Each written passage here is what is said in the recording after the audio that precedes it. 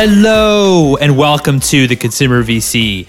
I am your host, Mike Gelb, and on this show, we talk about the world of venture capital and innovation in both consumer technology and consumer products. If you're enjoying this content, you could subscribe to my newsletter, theconsumervc.substack.com, to get each new episode and more consumer news delivered straight to your inbox. Our guest today is Matt Nichols, founder of Commerce Ventures. Commerce Ventures backs entrepreneurs from every background, building the infrastructure for tomorrow's industries. Some of their investments include ShopTalk, Trove, Simon, and Retail Next. In this episode, Matt and I focus our time deconstructing Web.3 and seeing how Web.3 can be impactful to brands and change retail. Without further ado, here's Matt.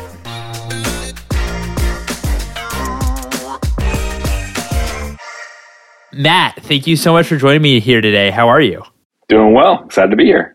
No, I really appreciate it. So, how'd you get your start in venture capital? So, my first job out of college was actually in investment banking at Morgan Stanley, kind of at the height of the first internet boom. So, I joined Morgan Stanley's tech group in 1999. So, I spent a couple of years doing sort of tech investment banking through the boom and then initial bust. And then actually had the opportunity to jump into Morgan Stanley Venture Partners, which was Morgan Stanley's in-house venture capital arm, which is really where I learned venture capital in the early 2000s in Silicon Valley. So that's where I started. That's really cool.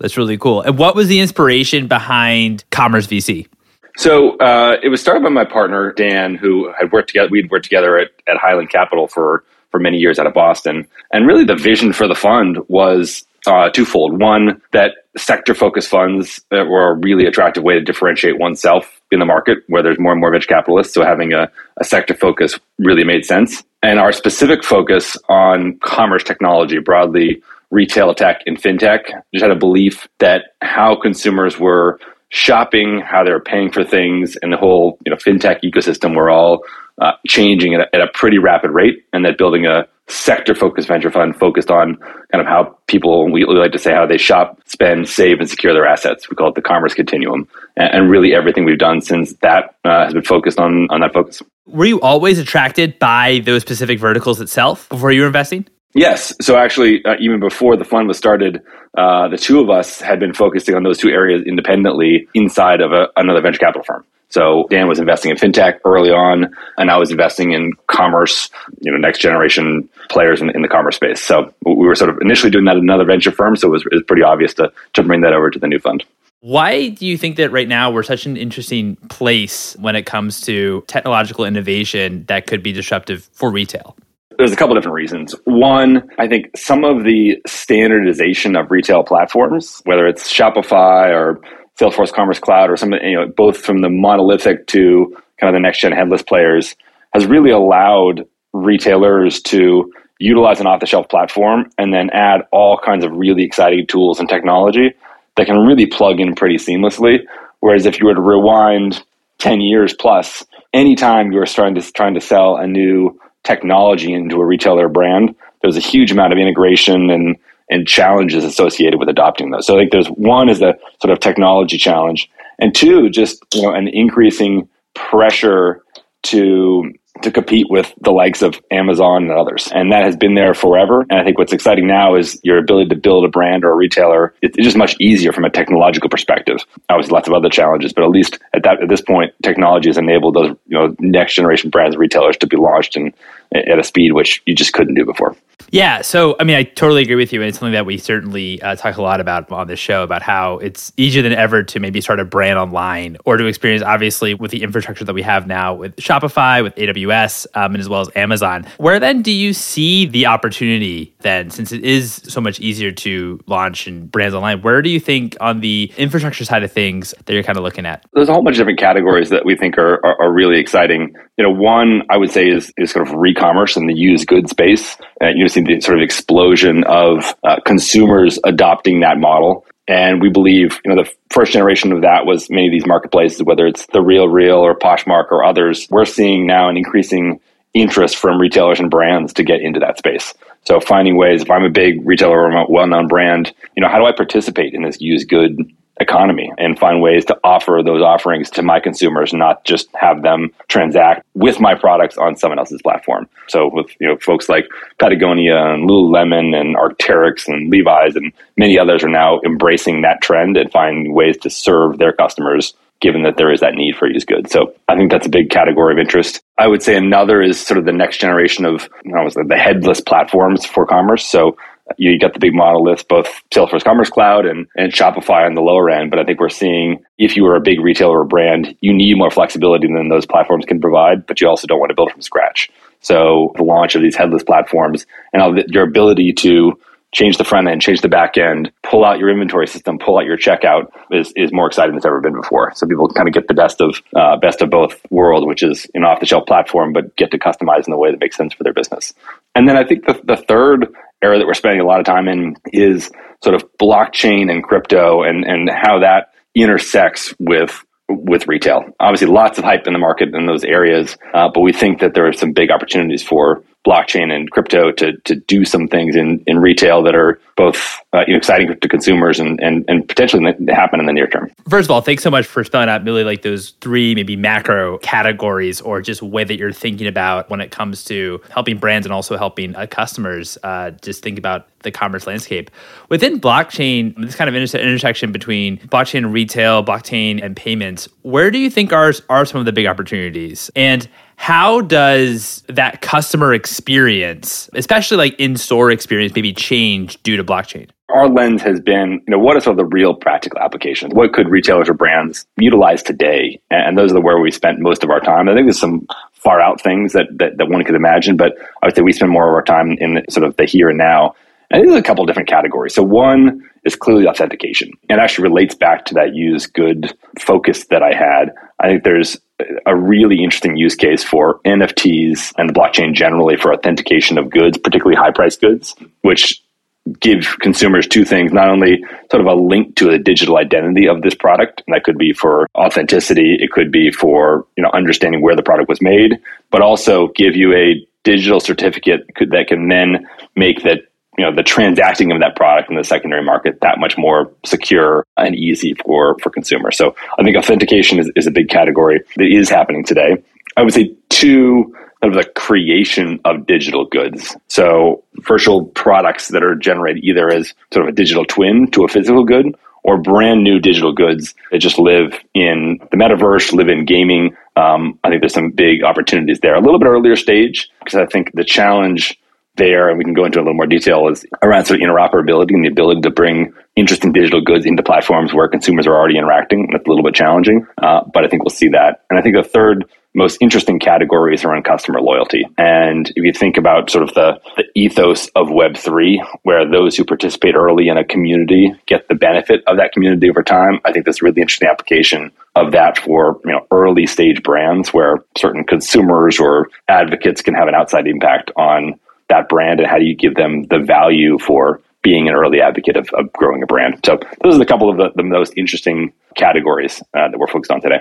No, I mean, yeah, totally. I'm always curious about customer loyalty. I mean, what do you think has been broken might be the wrong term, but in the Web.2 era, or just, I guess, customer loyalty as we see it now, what do you think really changes that Web3 can really add towards customer loyalty systems specifically that could really help retailers and brands? I think, loyalty in the Web2 and before era feel very transactional, right? Maybe it's you get a discount for something, or you're building up some dollar points that you can then redeem over time.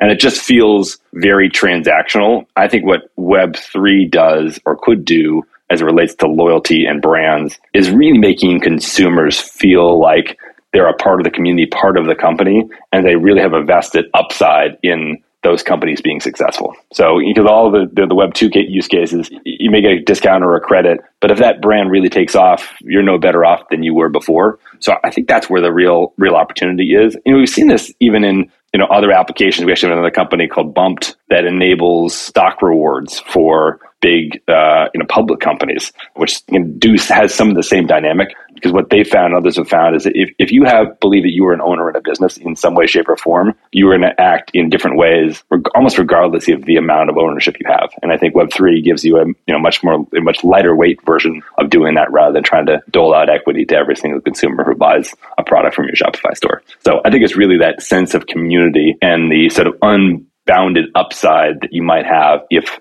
you were an early consumer or advocate of a brand that really takes off. I know that your focus, obviously, correct me if I'm wrong, your focus is not investing in the brands themselves, but more of like the underlying technology. But could you see a world where brands actually pool maybe part of their cap table towards token or maybe it's a DAO for like the early community members, maybe the early customers that were very excited about the brand coming into existence? Yeah, I think there is opportunity to do that. And whether it's pooled across brands or just using tokens as a way to fund the business at the early days from the ad advocates, I think there's definitely an opportunity there. Obviously, there's some security laws and such that one has to be careful with if you're trying to do some of those things. Right. But short of that, yes, I think there's a big opportunity. I think brands today, if you were to start a brand today, given your inability to really target the way you used to on Facebook or other platforms, there's going to need to be another driver of customer acquisition, and this could be a pretty powerful one. Yeah, absolutely. Because we talk about, I feel like maybe the buzzword of 2021 was community. In my opinion, partially, or maybe the reason why the brands were talking so much about community was because, and we talk about this on the show a lot, and you just brought it up, about how Facebook ads, the arbitrage opportunities are really no more. And so you have to find other ways at the very small stages in order to grow, where you maybe have too high CPAs where it actually makes sense to grow on a Facebook, for example, as a growth marketing agency. And so this, as you say, it could be a way in order to obviously reward people for being customers, but then to participate in the upside and maybe further incentivize them to being part of the brand or really being part of the community. Yeah, I totally believe that. And I think the community will be at the heart of customer acquisition. And historically, all you got was a sort of good feeling for participating in this community, but really didn't get any of the upside. And in a world where you have that good feeling of participating in the proud view of being associated with this brand that grows, but add on an economic value onto it, I think it just makes it that much more powerful. No, totally. Backing up a little bit, I know that when you were thinking about different opportunities on this kind of retail and blockchain intersection, another one that you brought up was the opportunity to maybe produce a double good and having a digital asset, maybe an NFT version of the physical asset, especially when it comes to luxury products. How do you also think about how maybe brands, and also obviously in the underlying technology, if it's there or not, for partnerships to participate in different, online platforms. So their NFT or unique digital good could be featured in a particular game or, something that they actually participate online in. I would start first at first principles, which is, does one believe that people are going to want to have digital versions of their most beloved brands inside of a online community? And I think the answer to that is almost definitively yes, right? Whether it's, is my kids on Roblox, if they could have some cool Nike shoes, they would absolutely spend their allowance to go try to get those. And I think, and whether it's on, the metaverses, games, or even just digital social media, the ability to show off your physical goods in a digital world, I think is almost surely going to be a thing. So if you believe that, and then you say, okay, what's the path to getting there? And I think, the only reason that this has not exploded faster, I believe, that the places where people spend their digital time today are largely closed, especially the sort of metaverses, which are, the gaming platforms, and the ability to get digital products into those gaming platforms is pretty much blocked by whoever the publisher of that game is. I mean, obviously, if you listen to Meta, their belief is they're going to build a huge metaverse, and I think others are eyeing that too. I suspect that those metaverses will be much more open, in which case this barrier that has historically stopped products from getting into these games that are largely closed will start to go away. But I think that's the only thing that's stopping this from happening. It's a little bit cumbersome for brands to get their products into digital spaces, but I think we will see that change relatively quickly because I think consumers want it, and it's a great thing for brands. When you think about the future of, and maybe you hinted at it, but when you think about the future of the metaverse. Maybe first of all, maybe we should back up and just say, what is the metaverse? And then as a follow-up question, what does that actually look like? Because as you say, right now, it's a lot of kind of closed ecosystems. But do you see it that some of these closed ecosystems are actually going to start opening up? I'm not sure. So I think you've got two things at play, and maybe they will have to if the open metaverses start to take off. So I think if you look at what is Meta's view of the metaverse, I think it's probably something like Ready Player One, right? Where you're sort of in this community doing everything open. I think the challenge historically with these kind of very open metaverses is that you kind of show up and don't know what to do. There isn't a lot to do. Whereas the ones that have clearly worked historically have been the games, right? Which is, it's super obvious how you do it. You have a reason to be in there is to play this game, but at the same time, you want to express yourself with products, et cetera. So I think you will start to see, probably before the closed systems open up, I think you'll start to see individual brands striking more deals with more of these gaming platforms, where the activity is happening today. And I think that just will have to happen. You're seeing it a little bit in Roblox, Fortnite, et cetera.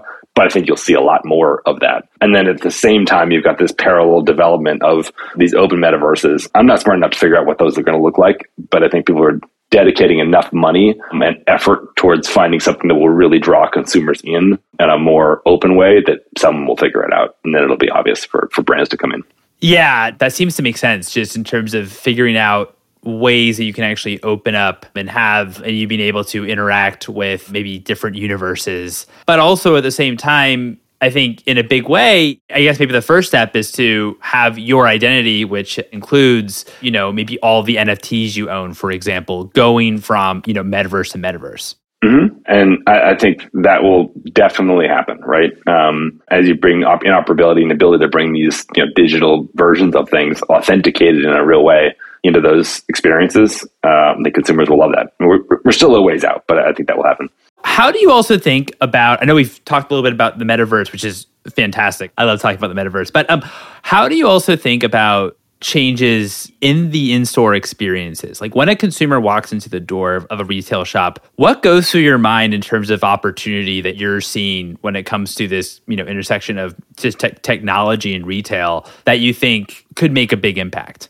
I think it's a little harder to think through that. I mean, there's some, like, you can imagine a world where if you have certain brands associated with certain NFTs associated with the brand, that you get some special experience or concierge service as you walk in. I think that might be a thing. I think probably the most vivid version or most specific version you'll see in store is, I think, the connection of a physical product to a digital identity, whether it's through QR code or NFC. I think we're just at the early stages of that, where you can walk into a store and you can see the provenance of this shirt, which factory was this specific shirt, which factory it was produced in, any ecological impact you might want to view. You could see that just by scanning the item.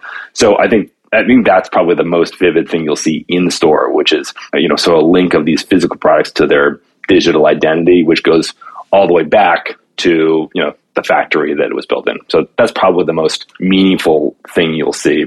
I think in the CPG world also, you'll see that connection, less so for provenance and things like that, but more so for building a direct interaction between that brand and the end consumer for repurchase or for other reasons to build a direct brand through the physical product. So I think those are the things you'll probably see. I don't think a lot of those things require the blockchain, but sort of tangentially, probably most relevant. Yeah, no, that's really helpful. Do you think that, brands of today need to embrace Web.3 and, thinking through all these different topics, like, maybe introducing NFTs or tokens? Do you think that brands of today need to embrace Web.3 in order to win in this next generation? Right now, I think if you say need, I think the answer is no. Like, do they absolutely need to? I think if you are an early brand, especially the established brands, but if I'm an early brand and I don't have all those weapons of Facebook targeting, I think you would be missing a big opportunity if you did not, right? You're building your community from scratch. You have the most ability to give out, effectively equity to your community at the early stages. I think those are the brands that have the biggest opportunity. But I think what they have to be doing is experimenting, right? And understanding the best ways, if I'm an existing brand, take my address, I'm Dolce Gabbana, I'm taking this dress, and how do I create this digital twin or digital product, and how do consumers want to interact with that? I think you're missing out today because if you don't learn today, when it becomes mandatory, you won't have the understanding to be able to take advantage of wherever this market goes. I know a lot of folks talk about blockchain. You think that blockchain actually won't be able to, or you don't actually need blockchain to solve this problem? What we have maybe in Web.2 will suffice. Is there anything that kind of comes to mind in that?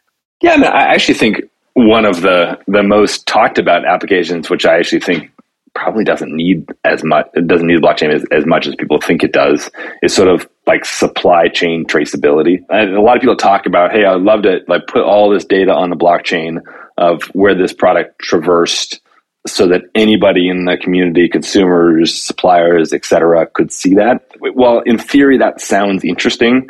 I think many of the challenges that people have had with supply chain technology broadly, how do you get everybody in the sort of the chain, pun intended, to participate in this ecosystem doesn't really change whether you're using blockchain or a standard database. I think that's one of the biggest challenges. I think two, really ensuring if you have this digital identity, how do you make sure it's tied to the physical product? Because there's lots of ways that those two could get separated and then the value goes away. I think, in a couple cases, things like diamonds or other products, which are actually with a bunch of really interesting identification technologies, you can keep tying them back to the blockchain. Those are probably the bigger applications. I just think supply chain, the problem is huge, and it's not the public visibility of the blockchain, it's the getting everybody on board. So it feels like the use of blockchain for that is a little bit overblown.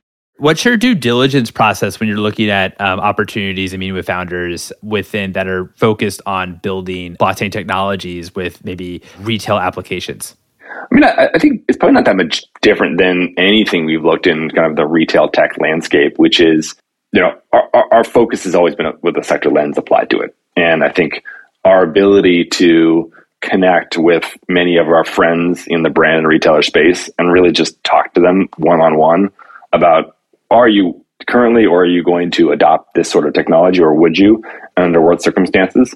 So most of our diligence revolves around talking to those brands and retailers who might be the ultimate customers or users of this technology, and really get a sense for where their head is, right? And is this a today problem? Is it a tomorrow problem? Or is this hey, never makes the top 10 priorities, so doesn't get traction? So I think the bulk of our diligence revolves around really understanding the market and the customers and trying to understand whether they're ready. Because I think for a lot of these things, it's almost certainly going to happen, but your success of your investment is predicated on getting the timing right, which is a little bit tricky to figure out.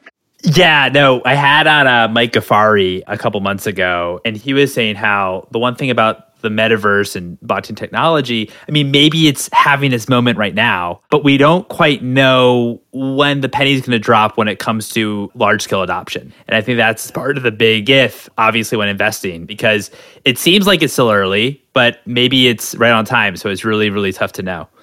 Yeah, that's why we focused on, well, there's lots of applications that you could pursue over time, trying to focus on what are the near-term, short-term applications of this technology that brands are doing today. I mean, people are already issuing NFTs for expensive watches, right, in conjunction. So that actually, the activity is happening today. So could you imagine more of it happening? Of course. And you don't have to jump through a whole bunch of hoops, mental hoops to understand where that could go in the short term.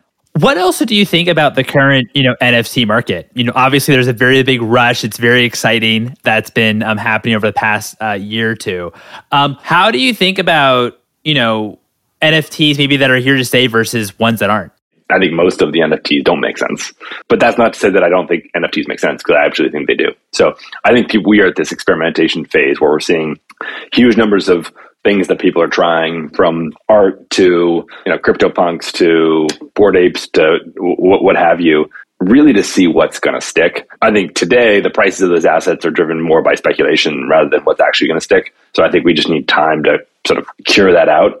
But do I think that digital art enabled through NFT is going to be a big thing? Absolutely yes, right? So I think that's one category that I think is going to take off. And I think there will be other interesting categories that we haven't even imagined yet. And then there's a bunch of enabling technologies like, you imagine an NFT for an individual collectible product. And that collectible product can live in a vault somewhere while you and I are trading the digital version of that product that's backed by the physical in a way that would have been super painful if I was sending you a trading card and then you were sending a trading card to somebody else. So I think those sorts of applications are much more near and valuable to consumers. But then there'll be the whole thing, the whole set of NFTs that we would have thought were stupid and end up being actually have lasting value. So I think it's just too early to tell. I agree with you that I think obviously NFTs are here to stay. I do think, though, only a small percentage of the current NFTs are here to stay. How do you describe, when talking to some of my older family members who are like, oh my gosh, why do people even pay for NFTs or what's even the attraction? You spend a lot of time in this world. How do you justify anyone that's maybe bearish on NFT overall? How do you think about why someone would purchase an NFT and also what it symbolizes? I always look for analogies because that's just easier for people to understand. I think trading cards are the easiest analogy to give to anybody who doesn't believe in NFTs, because I think it's in some ways the same thing, right? There's no intrinsic value into the product itself, but the uniqueness and the rareness of that product is what drives value, and the overall community's view of that value is what drives the value. And I think NFTs are simply a digital version of that. So I think that's one way to describe sort of a pure NFT, not tied to any physical product. I think the authentication use case for NFT is a little bit easier to explain, which is this is a digital certificate. Think of it as your GIA certificate for a digital GIA certificate for a diamond, which is a little bit easier for people to understand. But I think that's the analogy I typically use is the trading card analogy, where something has value even though there's no underlying intrinsic value to the product. Totally. And I also appreciate that analogy with trading cards. I don't think we've had another person bring up that analogy before, so that's really helpful. How do you also, just for brands that maybe don't quite understand why, owning a digital wallet is, how powerful that is in terms of also the customer identification that you get with it. Talk to me a little bit about how you think about why, if you introduce tokens and they're actually part of your community, why is it actually a lot more powerful maybe than, an access, for example, to an email? I think what's interesting about blockchain and crypto is that while in some ways your identities are anonymous, the activity is fully traceable. All of the transactions that happen of this good, you are in the plain open view for everybody to see. So if you were to say, hey, if you were Gucci or Hermes or any brand, wouldn't you be interested in understanding where all of your products since the dawn of time have gone? Who has them now? Which hands did they trade, that they pass through before getting to their ultimate sort of owner? And with some additional technology, would you have the ability to interface and communicate with folks in that chain? It's a pretty powerful concept in a way that, email address is relatively simple and really doesn't give you a sense for what's going on in your community. So that's probably what I would say and try to describe it. But we're sort of still at the nascent stage of it's not clear how brands could do it today, but I think in the future we'll find more ways that they can utilize that understanding of what's happening in the blockchain to really understand their customers in a much better way.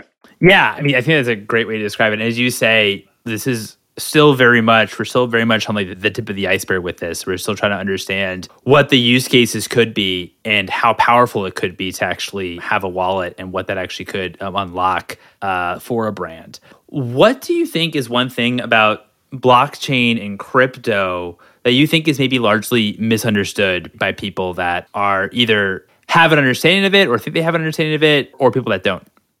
I think it probably goes back. Too many people try to come up with use cases for the blockchain or crypto where, a standard database would just suffice. I think people are trying to find too many use cases for crypto and blockchain, and there really have to be important elements of the use case that make it valid and frankly worth the overhead of doing it. I think this idea of community makes sense. Authentication makes sense. If there's some reason why everybody in the world needs to see how these transactions are playing out, and a central identity or central authority doesn't make a lot of sense, that's powerful. But I think there's an overuse and overstretching of how to find new applications for crypto beyond where it really makes sense. Yeah, no, that totally. And that probably makes your job a bit harder since you have a lot of different opportunities and you're kind of seeing what actually could be the right use cases or not. What's one book that has inspired you professionally and one book that has inspired you personally?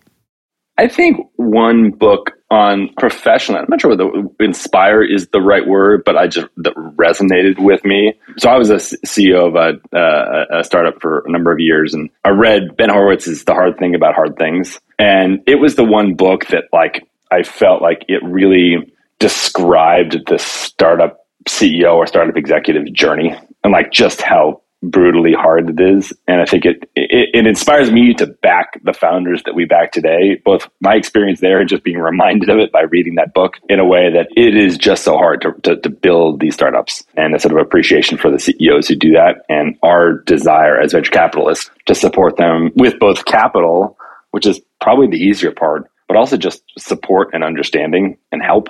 I think really inspires me on the professional front. So I don't know. That's probably my choice on the professional front. Maybe it's on the same realm of just getting through and making it. Endurance. The story of Shackleton's journey through, I think it was the South Pole, and just the perseverance and leadership of someone who going through that journey. I was reminded of it because they found his boat 2 weeks ago, and so that journey of almost all was lost, and then you still came out victorious, I think was pretty inspiring from a personal perspective. My final question to you is, what is one piece of advice that you have for founders who are building? I think it's really to spend time with the customers and really try to understand their problems rather than trying to create a solution and then go looking for a problem. And I think it particularly resonates for me inside of kind of those founders who are selling into retailers and brands, because it's so obvious as we talk to these retailers and brands, if you aren't one of the top 1, 2, or 3 priorities for these customers, you just can't get the time of day. And I see so many founders struggle with a problem they think is important, but haven't truly vetted it with those customers and understand not only is it a problem, but is it a top 1, 2, or 3 problem for a certain customer set. And I think just doing your work to really understand that, rather than spending huge amounts of time sort of beating your head against the wall and not being able to get to the executives, because even if it is an important problem, it's not so important that they need to drop everything to meet with you and go hear about some crazy startup and why you should pay money to buy their solution. Matt, thank you so much for your time. This has been a lot of fun chatting. Mike, thanks for having me on. Love the show, and excited. I was so happy to be on it. So thanks for taking time with me. And there you have it. It was such a pleasure chatting with Matt. I hope you all enjoyed listening. If you enjoyed this episode, I'd love it if you'd write a review on the Apple Podcasts. You're also welcome to follow me, your host, Mike, on Twitter @MikeGelb, and also follow for episode announcements @ConsumerVC. Thanks for listening, everyone.